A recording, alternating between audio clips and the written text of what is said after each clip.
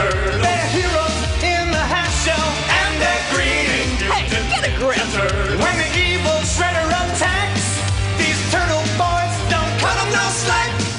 Hi, this is Kevin Eastman, co-creator of the Teenage Mutant Ninja Turtles.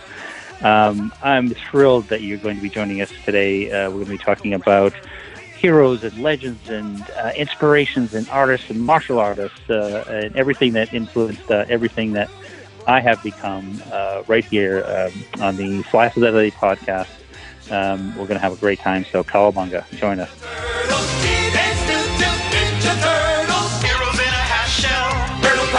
I was wondering if we could start by talking about the importance of superheroes in a broken society, particularly now. Comic books, at their most powerful, have helped to progress society forward throughout important movements and historical events. We can go through decades of American history and discuss them many times. Superheroes have shined through challenges and darkness, such as what we're going through right now. Did you ever imagine Teenage Mutant Ninja Turtles contributing to collaborative spirit and self-control globally as much as it has generationally? Well, that's what's so fantastic about the evolution, the creation and the evolution of superheroes, and it's really based on, you know, so many things that we all grew up on. I mean, in the sense of gods and myths and Greek legends and, you know, heroic tales of, you know, kids you read, things you read as you were a kid, you know, Tom Kidd or Treasure Island, you know, Tom Kidd, Treasure Island, Robinson Crusoe, Robin Hood. There's always that iconic sort of superhero that sort of embodies what I think deep down what we'd all love to be in a worst case scenario, that would be the person to do the right thing, to make the right gesture, to save the damsel in distress, or go that extra 10 yards to help a person in need. And I think that, you know, for the American superhero as it evolved in the as you clearly sort of laid out there in a sense as the 1940s, you know, late 30s and 40s and the war periods, times through, you know, different kind of fantasy elements and what they call the Silver Age, and which was sort of where, you know, I was really introduced to comic books at that time, to you know, the Golden Age, and to right up to where we are now. That was the heroic element, that escapism that I loved. Even when I grew up as a child in a very, very, very small town out in the country up in Maine, one of the first movies I ever saw on TV, at a movie theater, was Planet of the Apes. One of my favorite comic books was Jack Kirby did a comic book for DC called Commandy, The Last Boy on Earth, which was, you know, kind of a furtherance of that concept of animals ruling the world and humans had been reduced to slaves. And growing up in a very small town with lots of challenges, life's challenges, you know, my parents were separated when I was young and that kind of stuff. But we had a tough go of it. That, you know, looking up to a superhero, a character that you really said, I want to be strong in the case of when all the odds are against you, you want to be strong like this character. And it sort of, that escapism sort of helps you through some of those dark and tougher times for me personally. And this bringing it all forward to the Turtles, when the Turtles started reaching, you know, 25 years old, 30 years old, I started getting more comments and from fans that grew up with the original Turtles that just would blow my mind, in the sense that they said, you know, when I was younger, I had a really tough time and dysfunctional family and, you know, this and the other thing. And he said the Turtles really helped me through a tough time, because I felt like these quote unquote teenagers, as odd as they really were, in the sense, had all the odds against them. And they just wanted to be teenagers at the end of the day. And I figured if they could make it, then I could make it. And they really helped me through some tough moments. And it was the first couple of times somebody said that to me, a fan said that to me. I couldn't quite grasp it, because I couldn't imagine characters that I co-created with Peter Laird, characters that we created, help somebody like, say, Jack Kirby's Commandy helped me, or superheroes have helped, as you said, you know, lots of people in lots of ways along the way. So it was really sort of a mind-blowing kind of experience where you go like, wow, I can't see how they did it. But then when you sort of realize it and you really think it through, it is it is fantastic that something so positive came out of an idea that was so silly, if you will, but it was heartfelt.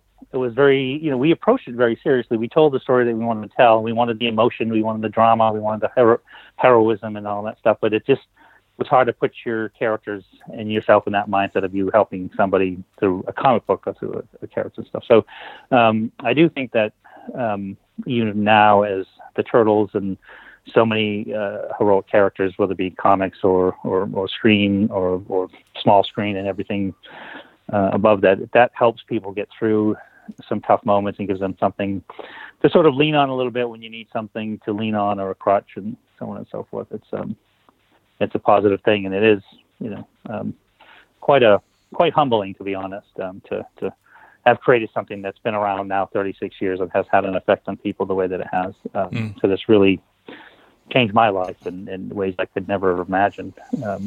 How do you think TMNT reflects the time in which it was created, as well as suggests a progressive future for new generations? Well, that's a great question as well. And when you think, from my perspective, the way I look at it, it was quite an astonishing thing that, that the first comic book sold. In that, Peter and I hoped in our wildest dreams that we might sell, 200 or 300 copies, and maybe we'd make enough money to pay the small loan that we took from my uncle to help us print those books. But we just wanted to be comic book storytellers, like our hero Jack Kirby. And so the fact that it actually sold and allowed us to not only do a second issue, but a third issue, and become Jack Kirby in our mind, that we were making a living drawing comic books, telling stories. But then it went so much further than that. And so you're going into late 80s, early 90s. It's this big, huge global success. And, we're, again, taken aback and so mystified and blessed and honored that it's doing all these things and has gone to all these places to go to see the Turtles in the premiere of one of the first films in Paris. That's the first time I'd ever been to Paris. It was just like, you just can't, you can't dream this stuff, and this stuff was happening. And so it had its peak, and it sort of slid into that valley, as any property does. If you look at, things like, say Batman or Superman, that had height, they had peaks and valleys. But, we felt that if we were lucky enough it lasted with us, and that was great. And so then you sort of fast forward to, say the 2000s, where they did a relaunch of the Turtles, and it was popular, but never as popular like the original launch and the original arrival of the Turtles. And then, so that sort of filtered away. Then when Nickelodeon, when Viacom bought it, and Nickelodeon launched a new cartoon series and a new comic book and the new toys, suddenly it became generational in that I always said, and love to say, you cannot tell a child what is cool and what's not. You couldn't tell me when I was a kid what I liked and when I didn't. The first of you kids, now grown-ups, that fell in love with the Turtles, you can't sort of put this in front of your child and then suddenly expect them to like it as much as you do. It's something they decide. And so the fact that this next coming, say it started around 2012 when they did the relaunch, that it became as popular and as successful, marginally successful comparatively, as it was when it first arrived, with a whole new audience. So we've recaptured the original audience, plus it's introduced to a whole new audience of youngsters, which is just, I hate to keep using the word mind-blowing, but it is. It's one of those things you just really scratch your head and go, this is amazing. I don't understand, how we could be so lucky, not only that it worked the first time, but it's worked the second time. And then not only domestically, here in the States, but it's gotten quite an incredible following around the world again. So, and it's crazy, it's really, you don't know how to process that. It's not in our DNA to have that success and have lightning strike twice, if you will, for this length of time. And then, I always point it back to the fans, and that when people say, well, what do you see in the future of the Turtles? And to me, it's really, if we're doing our job correctly. We're telling good stories with the best of intent, and then the fans decide they want to hang in with us, or some new fans discover. So that's going to be that'll decide its fate, whether it goes to sleep again for a while, or if it still stays out there, or something that's something people want to engage with. Right.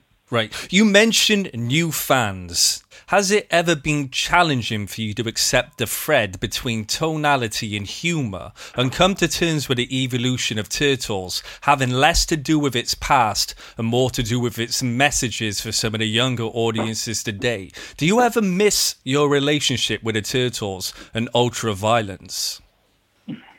No, because, when I look at it as when we first did that, I know that the first 15 issues that Peter and I did together, that was really the foundation and the core of all things Turtles. That was where the Turtles universe was set up. And although it was edgy and intense and violent in many cases, it was the way that we approached it as writers and artists at that time. We both write and we both draw. We wrote a book that we wanted to read, the kind of story that we wanted to read. But at the same time, it wasn't like we wanted this. I remember watching, say, Lone Wolf and Cub, these original Japanese series, when they would show someone get their head cut off and the character would sort of stand there and shoot blood across a field of battle for 10 minutes before he finally fell over. And, we always sort of did our, the more intense parts of our stories were sort of off panel. So you could sort of go back to that more heroic sense of, you don't need to show someone's head being cut off, but you can sort of allude to the fact that this is a real situation that's very serious and people are getting hurt. So that was definitely very, very, grown-up violence, written for an older audience. And so when we adapted it into, the original cartoon series, we knew for the first time we weren't writing for, 20-somethings. We were writing for, 4, 5, 6-year-old kids. And so a lot of things were softened and changed and things. And that was the way it was in the earliest days, that we had these two Turtle universes, and it was great to be able to have a foot in each universe. As time marched on, and I think the average reader, fan that might have a higher tolerance for more edgy material, edgier video games, more violent video games, or things, is sort of lowered and lowered and lowered. What society accepted as, acceptable violence, if you will, became lower. And so I think even when you get to the 2000 Turtle series, which Pete really oversaw that, which I really liked that series.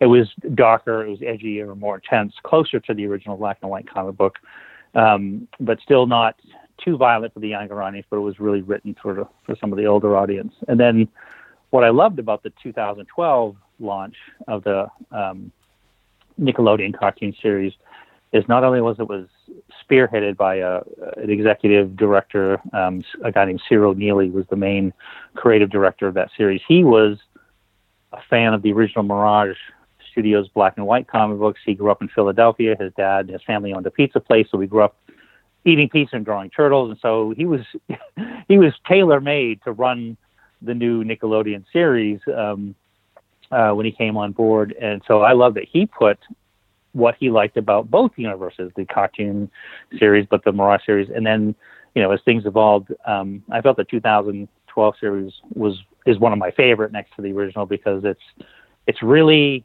written for that original audience, the edgier fan base, but it still has very clever humor, martial arts antics and pizza gags and silly characters and things. I mean, I did the voice of a character in the new series called Ice Cream Kitty. He was a cat that was mutated by mutagen in ice cream and became a cat made of ice cream that Michelangelo had as a pet. It was just, you had that zany silliness. So I just thought that the most successful versions of the Turtles, in my opinion, are the ones that have kept that balance of what we liked about an old Bugs Bunny cartoon or old Popeye cartoon or old Woody Woodpecker is that they would have the antics and the jokes and the things in there that were for grown-ups that the kids didn't get, but they had the antics and the jokes and the things that the kids enjoyed. So it was really something written for a very broader age range of fan, as opposed to pigeonholing it into just for kids, like Care Bears or something. So it's sort of hitting that middle. And I mean, case in point is, this year being the 30th anniversary of that first Turtle movie that Steve Barron directed and Jim Henson built those wonderful costumes for. Steve really was so wonderful in that he crafted a story based on both of those original universes of the Mirage black and white comic books, and the heart and soul and the drama and the intensity and the family warmth that you had to have to sort of hold that family together through those tough times, and the cartoon series, the original Fred Wolf, which was very lighthearted and silly with the pizza and a lot of the jokes and stuff, which was really good. So that was will always be my favorite Turtle movie. But that was one that firmly had its a foot in each Turtle universe, the kids' universe and the original older audience universe. Bringing it back to the balance that we were talking about a minute ago, what about some of the networks in different countries that would censor the cartoon? Can you remember the initial response to the international censorship of the cartoon series? Oh, very well. It was it was an interesting thing because it is, it was a whole new world to Peter and myself, and that, again, putting perspective into firmly into view where we never imagined it would work as an idea here in the States, and then we start going to other countries around the world, and there's rules and laws there. For example, in the UK, most specifically, it was changed to Teenage Mutant Hero Turtles, because the word ninja had been outlawed, as well as the use of any film or cartoon or anything showing the use of, say, shurikens or nunchucks, things like that had to be edited out of those cartoons. And that's just the way that the laws were there. There were other adjustments in other countries. That was sort of one of the more specific ones. We did specifically change the title, but,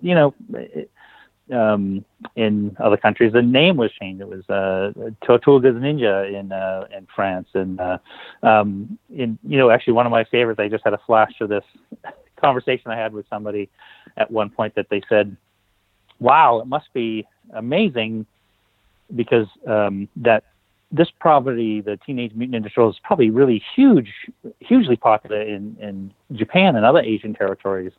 Than it is here, because that's kind of their thing. And I said, well, what's crazy is, as a kid's property in Japan and Asian territories, it was really not that popular at all. It was popular for a really short period of time, because the way that they would interpret it as a ninja was just about the most foul, evil villain you could ever imagine. So putting Teenage Mutant Ninja Turtles as together as a sentence was like saying Teenage Mutant Murdering Turtles. It wasn't. They just would scratch their head and go, "This isn't heroic. Who would want to watch that?" So it was just kind of funny that exactly the things that they had to edit out and the things they had to change. I remember funny going to the premiere in London with Steve Barron and everybody to do that, and they had edited out the scene where Michelangelo's ordering the pizza on the phone, and he's sort of swinging his nunchucks. But it's an important scene because they had to set up the next scene, and so they literally just sort of put this cascading sort of dark shadow across a quarter of the screen, so you couldn't see what he was doing, but you could still see his arm moving, which made it even look more obscene because you didn't know what he was doing. He's swinging his nunchuck. But then it was funny too, because we did the Jonathan Ross show as one of the one of the press junket things, and they showed the exact scene uncensored, which was kind of funny. And I love Jonathan Ross; he's a great character. So it is interesting, and how times have changed as well. Within its core, Teenage Mutant Ninja Turtles, it's a family story first and foremost. How often did comics and their stories hold you when nobody else could or would? Living in Maine with divorced parents, can you talk about the education and values that resonated with you reading these comic books during this timeline? Well, it was very important, and it was it was a form of escapism, and it's the comics that because I read a lot of different comics when I was younger, a lot of action adventure. My favorite superhero comics were the ones that were more grounded, in the sense that, for example, I like Batman more than I like Superman. Batman to me seemed a bit more believable, as you could sort of see how someone could train themselves to be a bit of Sherlock Holmes and James Bond with the gadgets and the things like that, and sort of solve crimes in this way. And then you'd have the Daredevil or Captain America, which the things that they represented to me. But then I had an aunt that was very religious, and she was concerned about the fact that I liked comic books as much as I did. So she would go out and buy more wholesome comic books, Archie comics, for example, or Casper, Casper the Ghost, or Sad Sack, or more humor-based comic books, or more lighthearted, less intense, which I loved as well. But she, Classics Illustrated, where they do illustrated comics of classic stories. But it was that kind of escapism was very important. The humor was very important. And it's funny, I'm reminded of one of my favorite TV shows growing up in a very small town in Maine was Monty Python's Flying Circus. It was one of those shows. It showed at 10 o'clock at night on PBS, and we had a traditional American, we had Gilligan's Island and the Brady Bunch and all that stuff, but there was something about Monty Python because it was a little bit dangerous in its humor. They showed it at 10 o'clock at night and on a Sunday night, and I would just pitch a fit to my mom to let me stay up so I could watch this. And I remember she sat up to sort of figure out why I liked this show so much, and she watched like 10 minutes, and where they had like Hell's Grannies or some other, Terry Gilliam animation. She just like, oh my goodness, you're out of your mind. Just left the room and let me watch it. But that was really important to, as a creative balance, to have that kind of humor, or eccentric humor, or right. Things that you say discovered and claimed as your own. Like when you find that, the first time you discover a rock band and you're the first one in your neighborhood that's discovered it and you like them, and then sort of those are your finds and your moments and your heroes that have an influence on you for forever. So it's you got to have that balance that does help you keep a fuller perspective through some pretty challenging stuff. Would you go as far to say and credit Monty Python for almost informing the humor that Turtles had? I would say in many ways, yes, and I would say that because it was so creative and so pushing the boundaries to places that you would never imagine. In that you had sort of, I always felt like when you became exposed to something like that, you would say, look at, say, the humor you might find in Gilligan's Island as safe, homogenized American sort of family humor. And when you compare something like that to, say, Monty Python, where it's sort of, it took me a while to get some of the references. I had to, obviously, I got more of them as I got older, but to have them push it, not only with the intensity, the sort of the far out, eccentric, over the top humor that sort of opened up your mind to the kind of boundaries of what you can do with humor or with a story. And I specifically bringing it back into comic books here in the United States for many, many years through the 60s and through most of the 70s, that we had a rating system, an approval system called the Comics Code Authority, which was this regulatory system, kind of like movie rating system, that specifically felt that comic books had to be kept for the average reader being 12 years old and younger. So they had to be, you couldn't, so they had a whole list of things you couldn't do, and, no excessive violence, no excessive this, no exposed cleavage. And so it sort of kept the comic book marketplace to a much younger audience until in the mid 70s, around 77, when Heavy Metal magazine came here to the U.S., suddenly you had European comic book artists, plus some underground comic book artists, guys like Richard Corbin and Von Bodie, compiled next to, Mobius or Belial or so many, fantastic European storytellers and artists that was the same relative thing, is that it told me about the time that I was growing out of comic books because they were still very juvenile here. And then you discovered Heavy Metal, and it told you that now you can tell stories for all ages, past, present, future. Comic books aren't just for kids; they're for adults, and that was sort of mind expanding and opening the doors to, I can tell any kind of story I want for any age group in any audience I want through comic books, a medium that I've loved my whole life. So those kinds of it's like. I couldn't afford to go to college, but that was my college. Yeah. My college of life and these discoveries that sort of, not just this way and that, I still remember, when my dad introduced me to J.J.R. Tolkien. It's like, he said, I know you really love comic books, but I want you to read real books once in a while too. And he gave me The Hobbit, and that was, led into a whole other level of, exposure to, ideas and concepts that were just life-changing. We're talking about a time in which saw some of the most rule-breaking artists exist, including people like Robert Crumb, etc. What were some of the most important comics in your reading that helped define your imagination and confidence artistically? Besides the original spark, the original inspiration for me was Jack Kirby, as we've talked about before. He was really the embodiment of inspiration in that, to me, he didn't just do one comic. He didn't do one idea.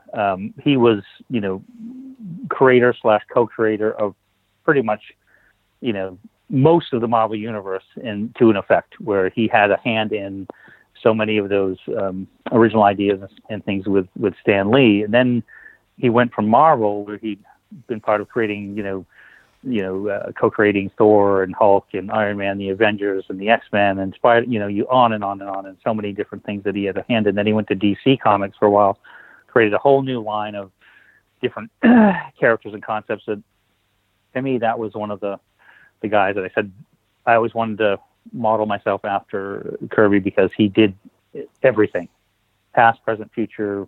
It was great, and there was no limits to what he was restricted to. And then that sort of led to the discovery, when I discovered Heavy Metal magazine, that led to another huge influence to me, which was an artist named Richard Corbin. Richard Corbin was an original underground publisher.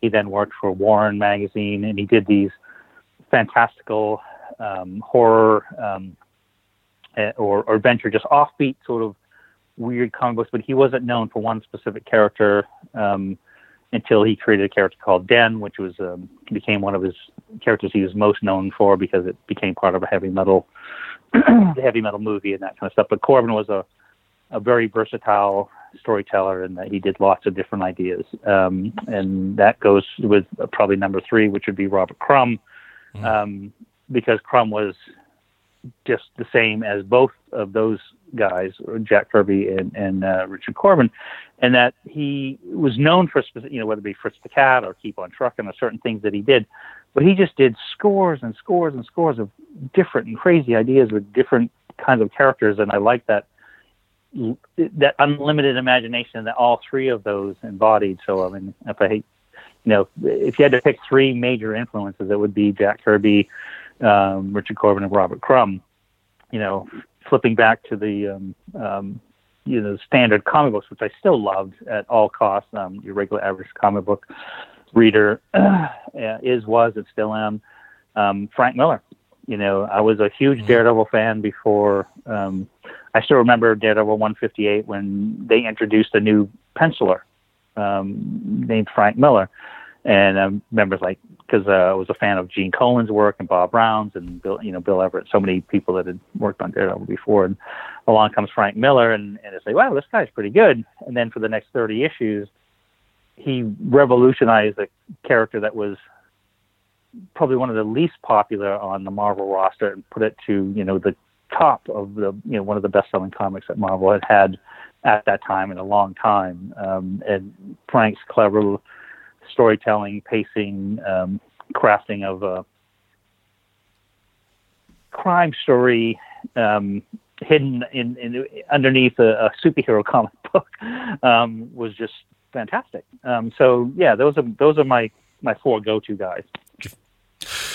So how do you strike a balance between being inspired by Frank Miller's vision of the ninja in Daredevil, as well as blur the lines between the philosophies of the Shogun and their representation? Well, it's an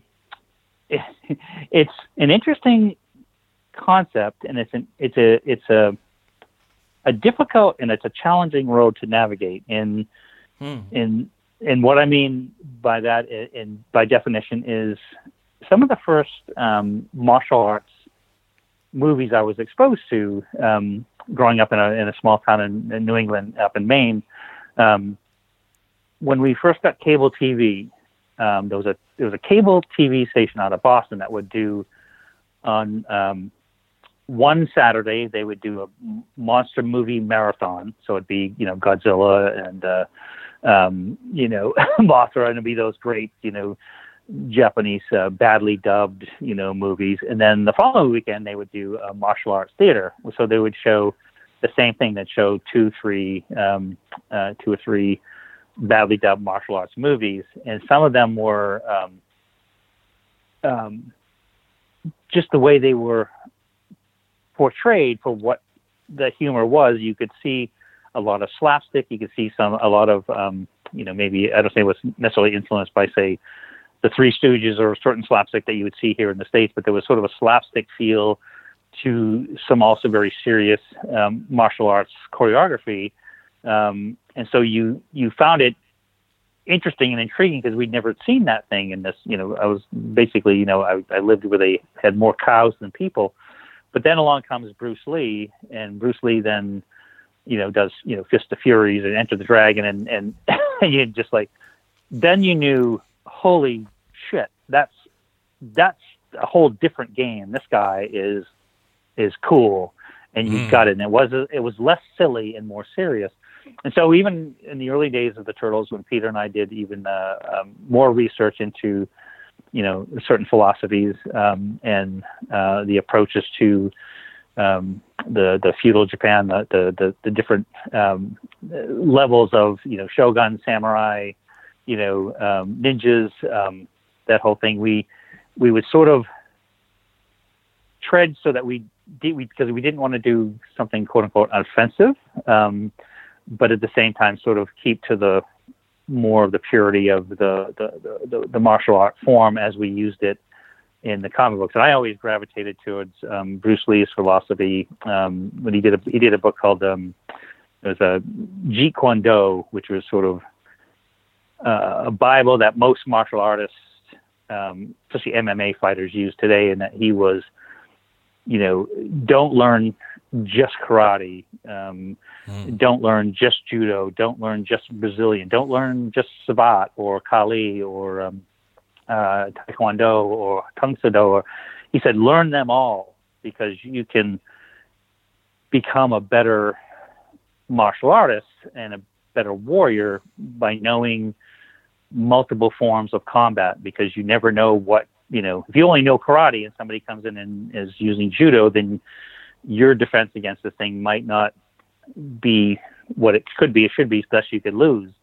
So I sort of studied, even when I studied martial arts for many years, I did, everything from Muay Thai to Sabat to Aikido to Kali to stuff that, under that philosophy. So that's what we tried to sort of pilot the Turtles appreciation and respect, which was respect first and foremost, but also the multiple the styles and the honor the different forms of each martial art equally. How much do you think Bruce Lee contributed to you being ready and trained for the industry? It was definitely it came to me in a couple ways over a period of time, and what I mean to clarify, is when I used to read about what his philosophies were for martial arts and being a warrior and a fighter, and the discipline of what it does for you to your soul and your mental ability and stability. By understanding all this and understanding the respect and the physicality and reaching sort of all those things within yourself that help you become a more balanced and confident person, because you can feel that you can take care of yourself, that you're not scared or you're not this. But then reading about it is one thing, and I had appreciation for all of that already. But then when you start actually doing martial arts, which came to me much later, I didn't really start studying martial arts until probably early 90s, when I moved to LA full time, where it was more, prevalent. You could find it was dojos everywhere, and you could find different martial arts styles to study and learn from. But until you actually start studying it with a real sensei that is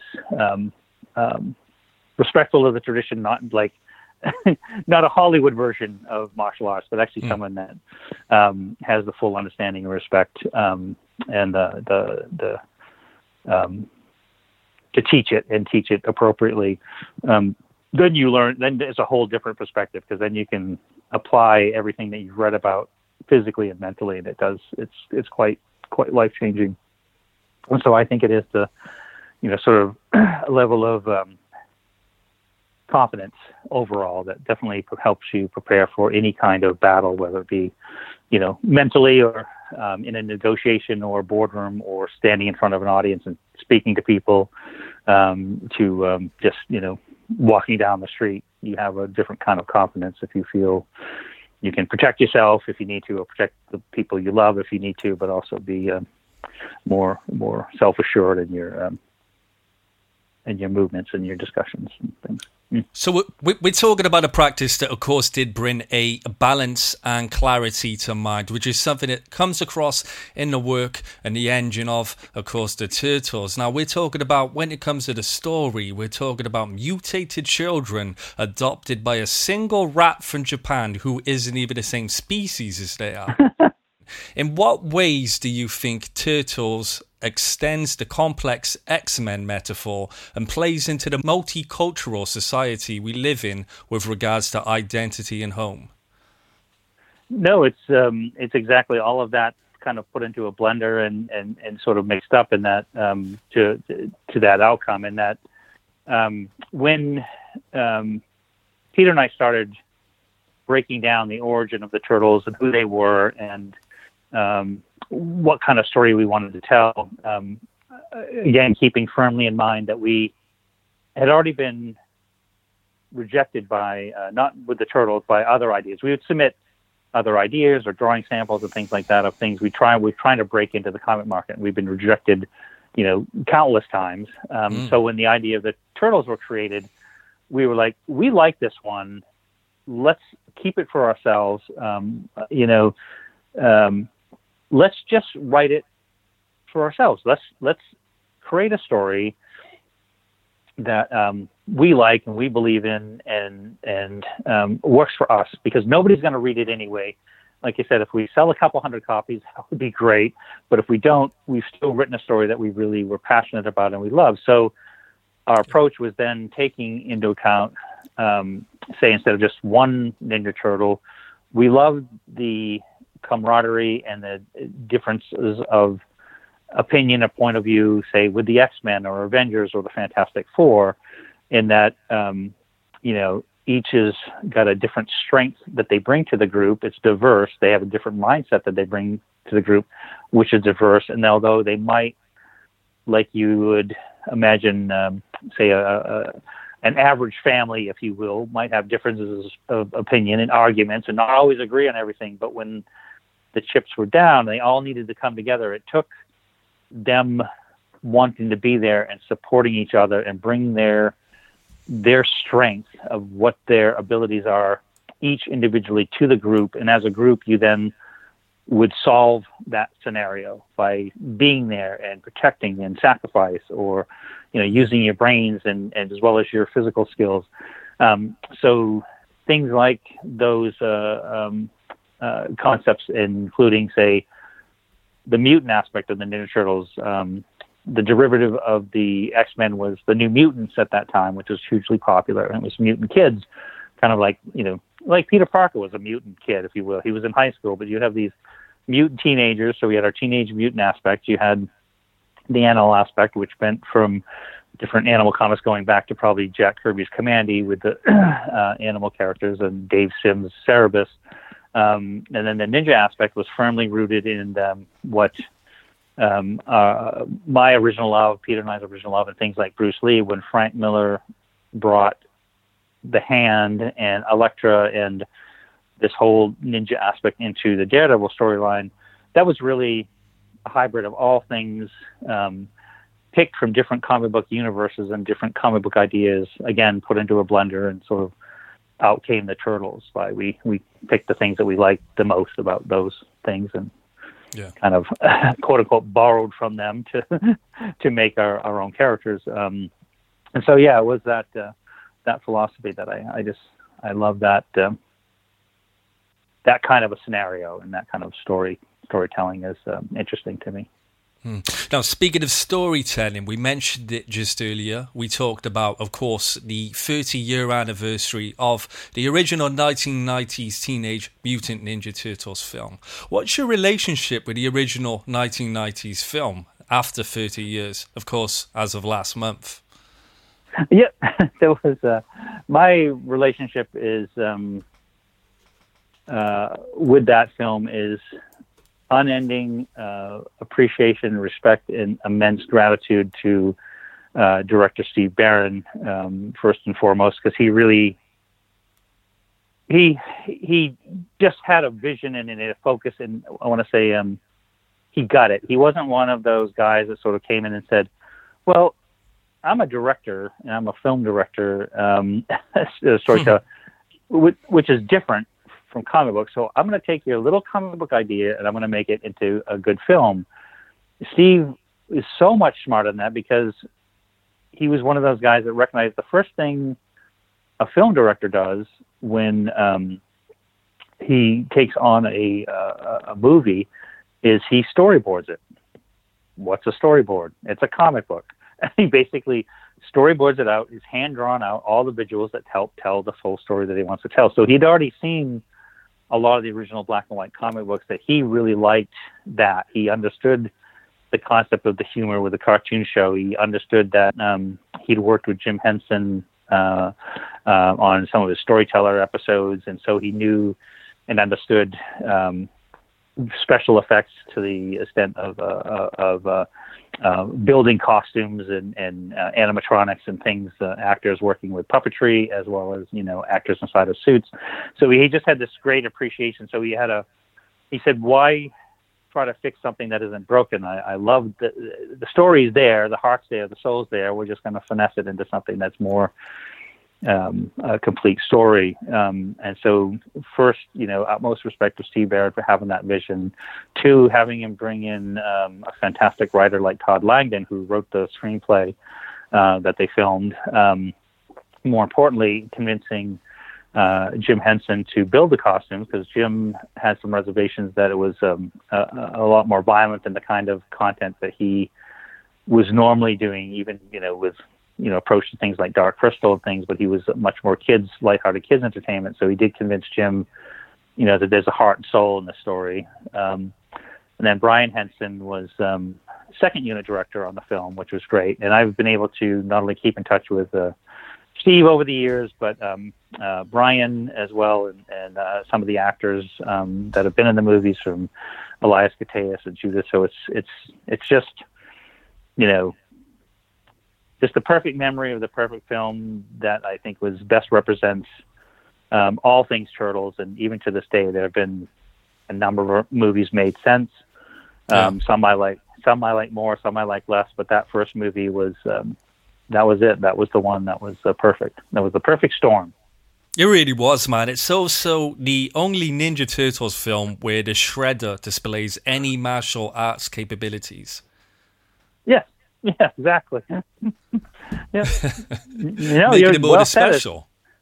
Yeah, well, you know, that was the thing. Like, even when we were heading into the first stage of production on movie 2, the film company felt like they had to fix something that wasn't broken, and they felt that they said, the first one had a darkness to it and it had an edge to it, but we need to make it more like the cartoon. And, you know, Peter and I's argument from day one was always, why? I mean, you know, the cartoon is the cartoon. The first movie captured both. It had the humor and it had the antics and it had the fun bits that you might find that the audiences that want to like the cartoon will find. But I said, you got to have a solid, you know, story and story structure that, you know, older audiences are going to want to see. It's like, but I felt that there was a lot of arguing around the second movie, and I felt that they definitely took it in the wrong direction. Only that they made it more of a cartoon, although a lot of people loved Secret of the Ooze as well. But Peter and I felt that it was a bit more. They didn't need to go as lighthearted as they did, and they missed using what the Turtles are known for, which is martial arts. That's important, though.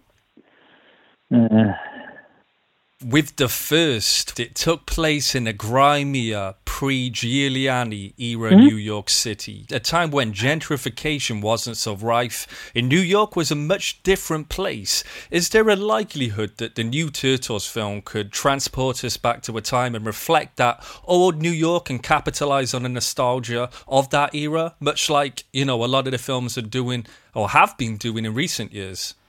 Well, I would love that. I would like that. You know, it's one of the things that I know I'm pointing to a cartoon, but what was interesting about the 2012 Nickelodeon series that ran from 2012 to 2017 was Ciro Neely loved that first movie, and that plus he grew up in Philadelphia too, and been to New York. He loved that edgy,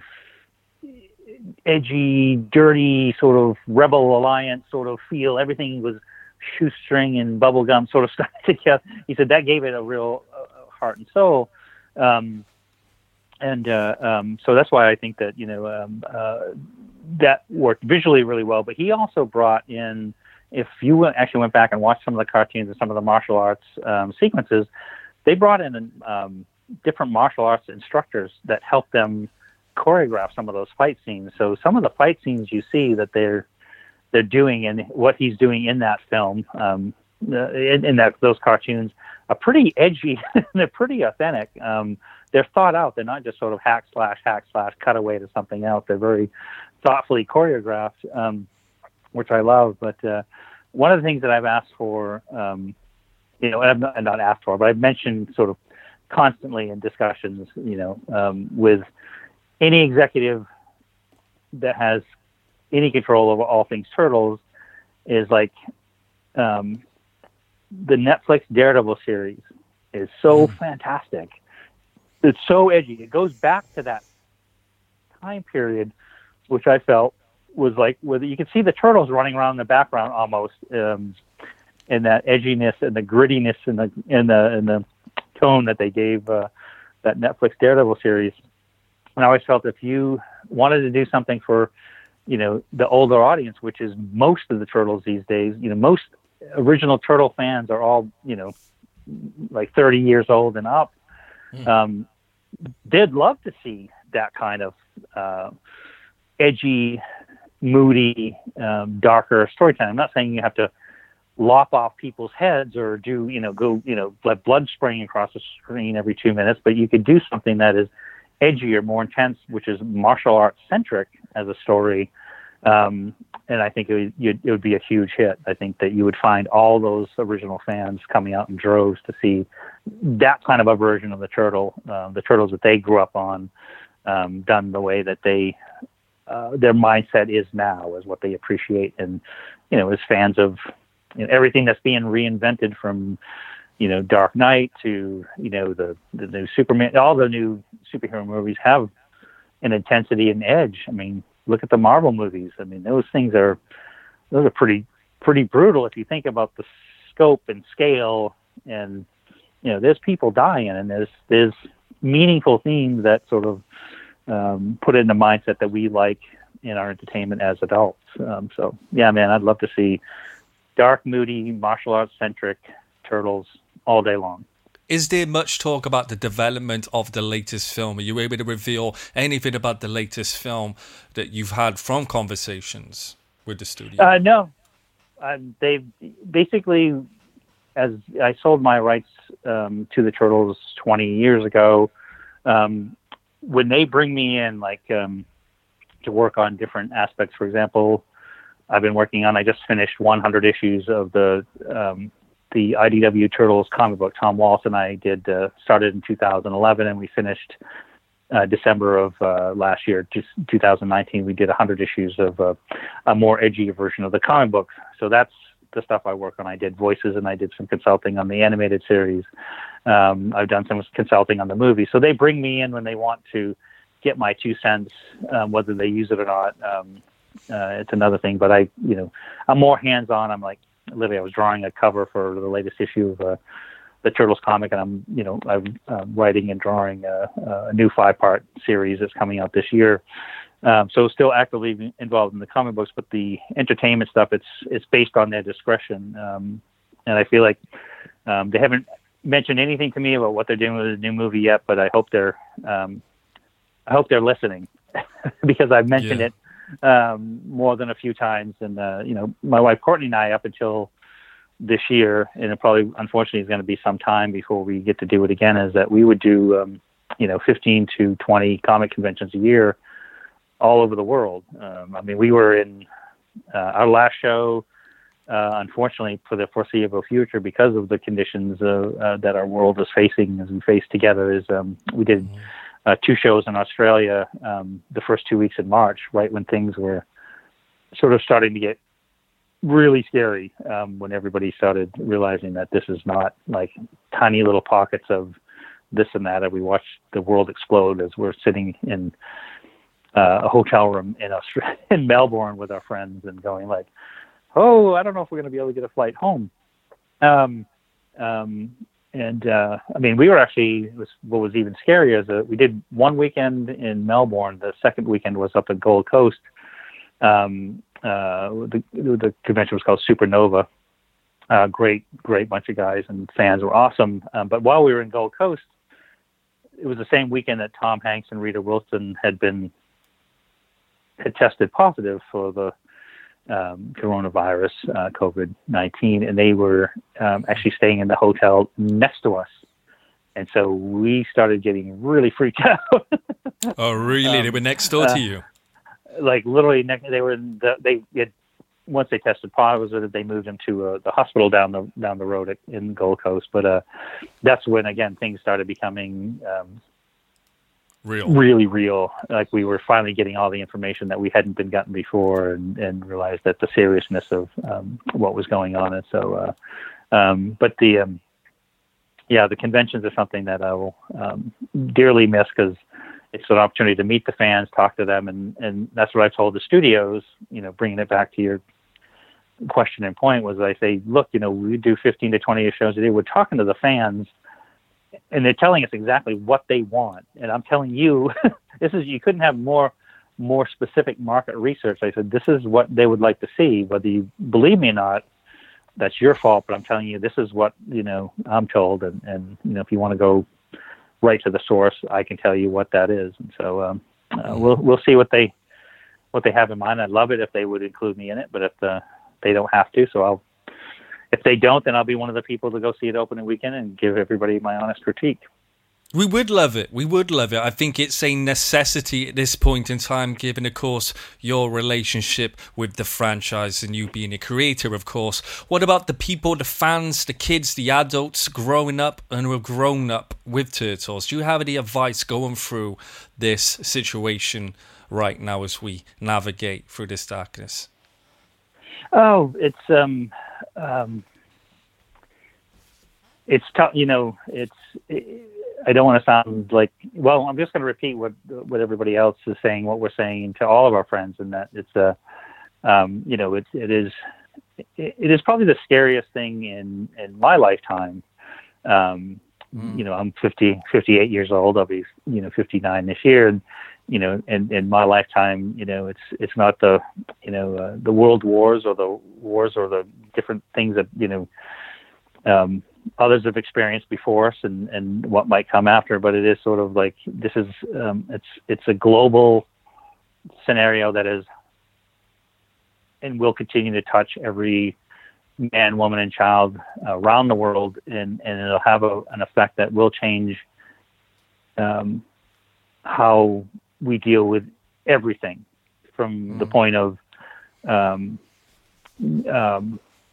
traveling, whether it be getting on a train, plane, bus, or thing. There's going to be a whole different process of how that's going to go forward, and the comfort level of what you need to have of people willing to take that journey. I mean, I used to go, like I mentioned, going to comic conventions, and I would shake hands and oftentimes hug or take pictures with every fan that comes through the line. You just can't do that anymore for their safety and my safety and our safety, just because you don't know. So it is sort of, you have to be more aware. You have to, you're not worrying about yourself and that you might feel you're invincible and I'll never get sick or I'll never get that, but that's not the you should be worried about everybody else. You should be worried about your family, your loved ones, your friends, your everything. It's not a singular thing that you can deny or see. So I think that whether it be embracing, and protecting your family, and then getting through it, which is first and foremost, but getting through it is a time of, we're doing homeschooling. My wife and I work at home, so we're still able to keep in touch with friends, family through Skype, through Zoom, through phone calls, texts, and then just sort of it's keep the faith. We will get through it, and it's not easy right now. We've got a lot of friends out of work. We're all right now basically out of work for the most part. We don't have a regular opportunities to work right now, and a lot of people are far worse off than us, and so we got to do what we can. Hearts and prayers out to all of them, and we want to do what we can to help them get through it as we again all go through this together, because that's the main concern here is fear for all of us, protect all of us, safety for all of us, and lots of prayers. Absolutely. And on that note, we want to wish you the best in health and luck going forward. We thank you for taking time out your schedule, Kevin Eastman, to do this interview. I've just drawn a big tick on my bucket list. It's been incredible.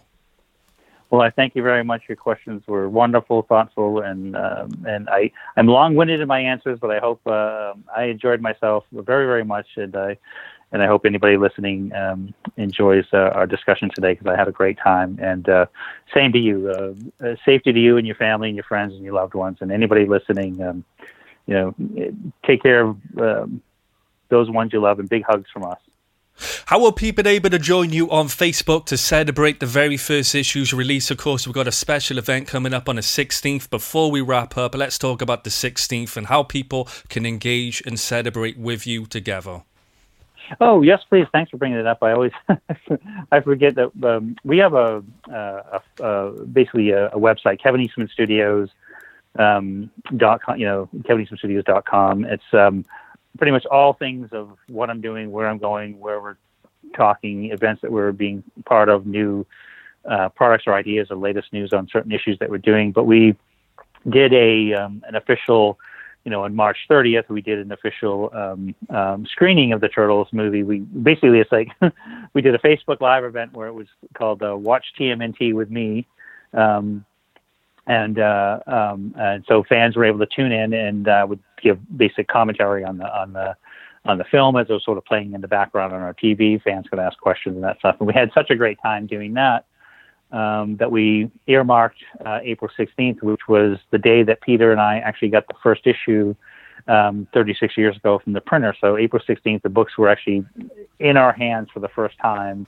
All those years ago, as we were getting ready for its premiere at a comic convention in Dover, New Hampshire, on the 5th of May. So we thought we'd do another Facebook Live, and I'll tell anecdotes and stories and show a bunch of pictures and things and talk about, the coolness and what sort of led up to that issue 36 years ago and that kind of thing. And we're going to try to do it as a regular thing, it's all free. It's all out there for anybody that can tune in, that wants to tune in. And we just want to try to keep you entertained and give a little bit back and say thanks to all those people that supported us all these years and just let's do some fun while we're all stuck inside. And so we're going to start doing a bit more of those more regularly and hope that, I enjoy them and I hope the fans enjoy them as well. So yeah, KevinEastmanStudios.com is where you can find out all those details. And then, tune in and we hope to see you there.